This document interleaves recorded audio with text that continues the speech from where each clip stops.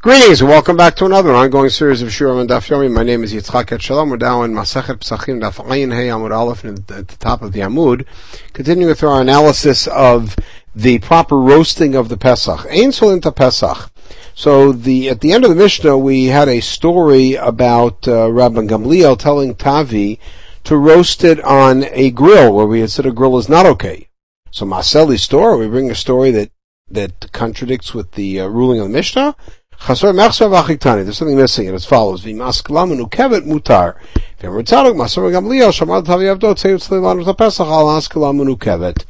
the grill is prohibited, but if the grill is open, meaning that there are holes between the pieces of metal, the cross pieces of metal, then it's mutar. And Rabbi Tzadok then quoted a story to support that. Rabbi Gamliel told Tavi to roast the Pesach that way.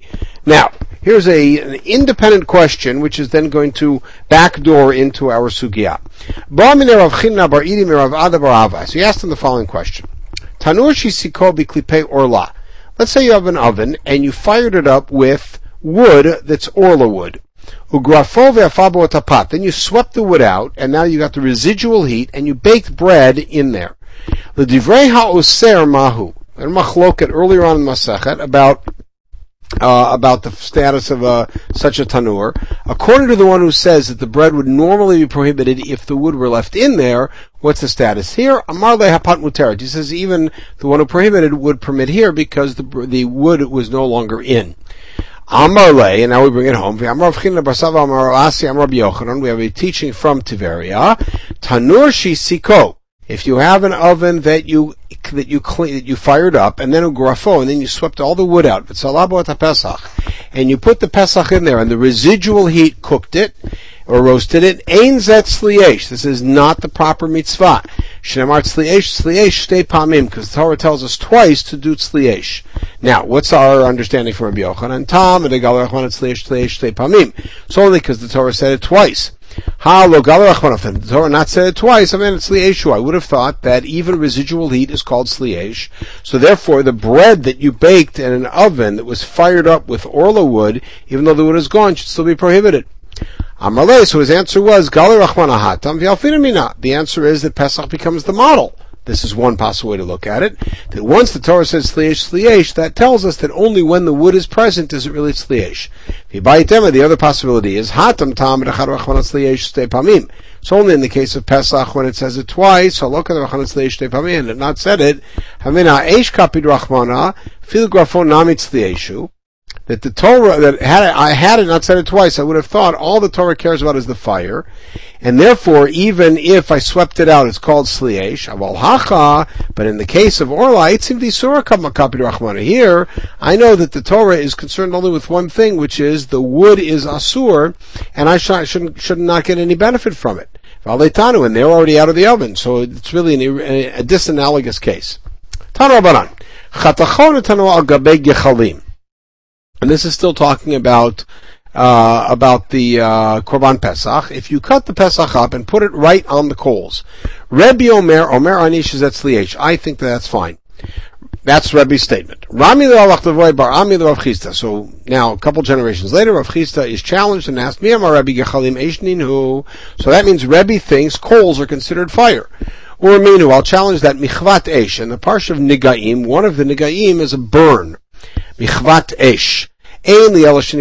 So all that tells me is if he got burned by fire. If he got burned on a coal, beremetz, hot ashes, besid roteach, hot plaster, gipsis roteach, or anything else that's been heated by fire, or even hot water that was heated up by fire. Minayin, how do I know that still fits the bill? The Torah says michva twice, and that extends it. Now, what does that tell you? It's only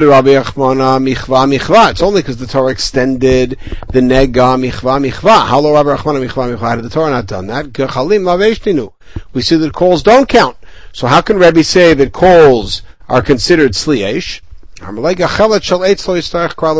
answer was, Chisda's answer was, that we do not need a pasuk to extend to coals that are wood coals.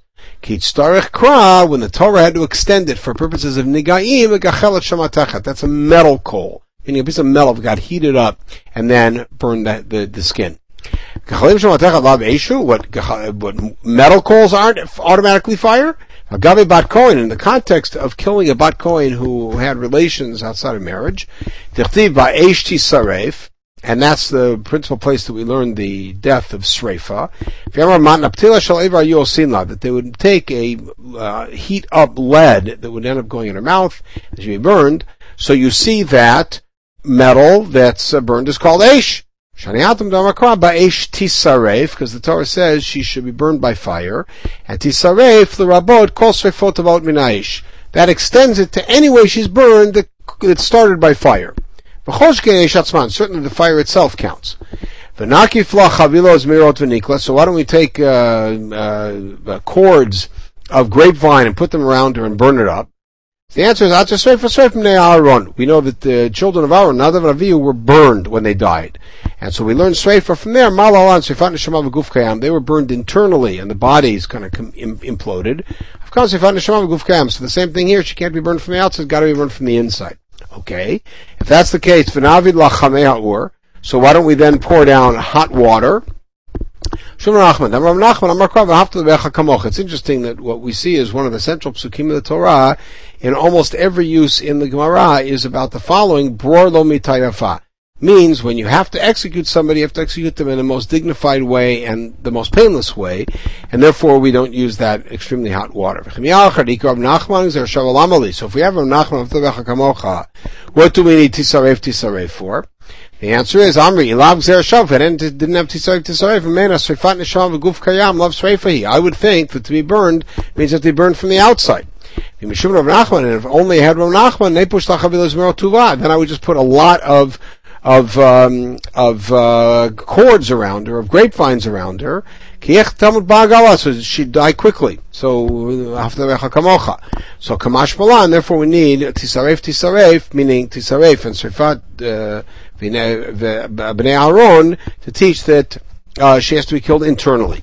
So what's ba'esh for in the bat kohen? Lafuke avar mi'ikaro, as opposed to lead starting out that way, meaning it has to be heated up by fire and then put in, as opposed to when it's first excavated, it has its own heat from the earth, but when it's first quarried, but that doesn't count. Okay. Amar le Rabbi Yirmiyah Rabbi Zera. So now we go back to Eretz Yisrael, and the conversation continues. So every time it says ba'esh tisaref, that means anything that was caused by fire can be used. V'agari parimani srafim, when we burned the korbanot where the dam went inside. Dichtiva uvasarafoto al eitzim ba'esh, v'tanya ba'esh, v'lo b'sidrotech, v'lo b'gisisrotech. It has to be on fire and not other things heated up. So which is it? Which is essentially the nut of our sugya. What do we call fire? Amale hachiashta, said they're not the same. Hatam ktiv ba'esh v'hatam tisaref. In the case of the bat kohen, it says ba'esh and then tisaref. So ba'esh is limiting, tisaref is extending. But kol sreifot about machmad ha'esh, and the esh then leads to sreifah. So anything that started out with some sort of fire and can burn counts. Hachaktiv is sarafot al eitzim ba'esh. Here it's for saraf then ba'esh. So ba'esh, it's almost like a prat, klal prat, gets limited to fire. Basof esh, remember the esh in midyachrini lo. Esh is last to tell you only esh. So hatam namik tiva sreifa levasof, but even in the case of the permanent sreifim, it says sreifa at the end. Ichtiv al shefa chadeshin yisaref. So amrei hu yisaref in baile lechanetanya. That's needed for something else, as the Breita says. Yisaref afal pisha ein sham deshen. You have to burn it even though there is no deshen sitting there from previous days. Yisaref afal pisha yitzita urberubo. Even though most of it got inflamed, you still have to burn it. Ravina, that's the Parmen Sofim. Ravina Mar Kroch V'tani. He said, going back to the Parsha of Negaim, read it as follows. Ein li el shenichva ba'esh uvagechelet. Don't read it, Ein li el shenichva ba'esh. But begachelet, I wouldn't know. Therefore, michva, as we had earlier. He said, no, you have to parse it differently. Ein li el shenichva ba'esh uvagechelet. Which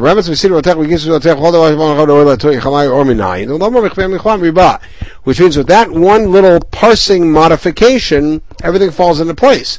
The Rebbe's position is that gachelet, that coals are considered to be fire.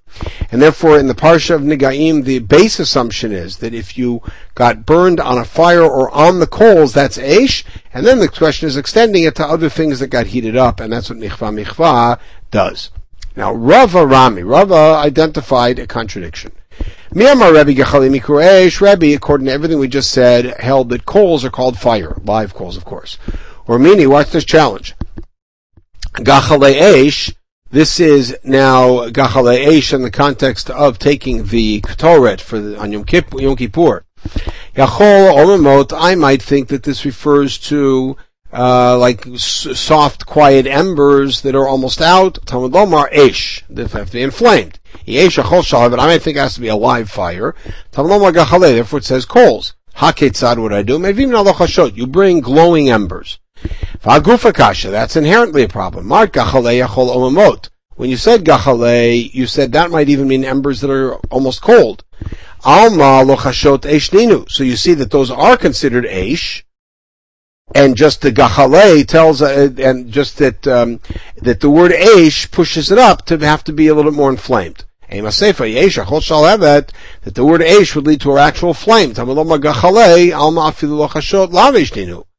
That Lochashot, which means,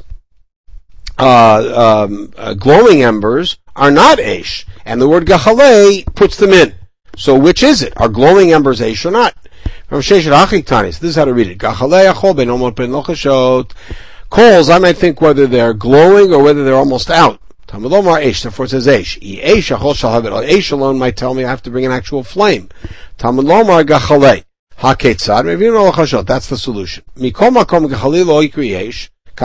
But what's very clear here is that coals are not called Eish.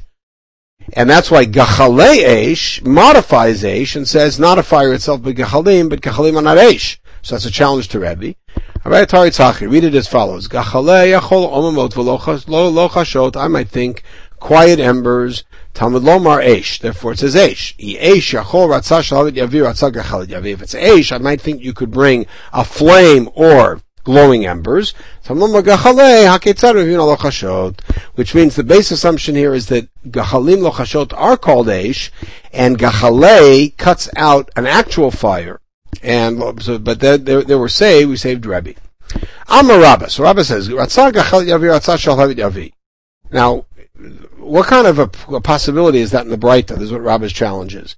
But you could bring a Gachalet, or you could bring a fire. How do you have fire without coals? Like, what's the fire in? The answer is you could have filled up a kli with oil and inflamed it, and now you've got fire without a physical anchor, as it were. So, why would I want to exclude that via pasuk? That's not something you'd even do in front of a human king. We wouldn't do that in front of God, certainly. That's some sort of a weird, really inappropriate kind of fire. So we don't need a pasuk to eliminate that. Ela Amar Rava Tari Tzachir. Read it as follows. So we now have to reread the Breita for a fourth time.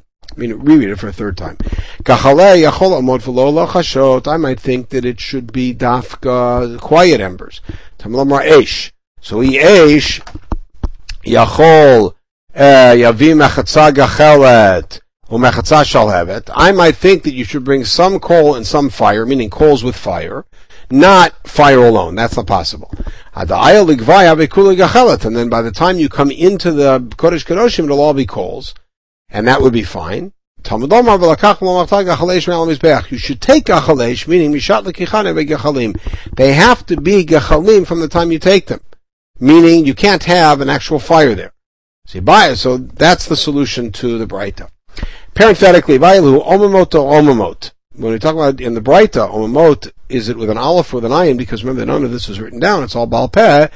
And in many of the areas of where the Batei Midrash were, they already were not distinguishing carefully between aleph and ayin, as the Gemara Megillah tells us about people from Beit Shan, from Haifa. Yitzchak Arazim lo amamuhu began Elohim. The cedars have not yet been inflamed they haven't yet lessened their visage as a result of fire, but it was with an ayin. So we see that the proper word is gechalim omimot with an ayin, and we will pause at this point and pick it up with the next Mishnah on Daf Ayin Hey on Bet. In the meantime, everybody should have a wonderful day.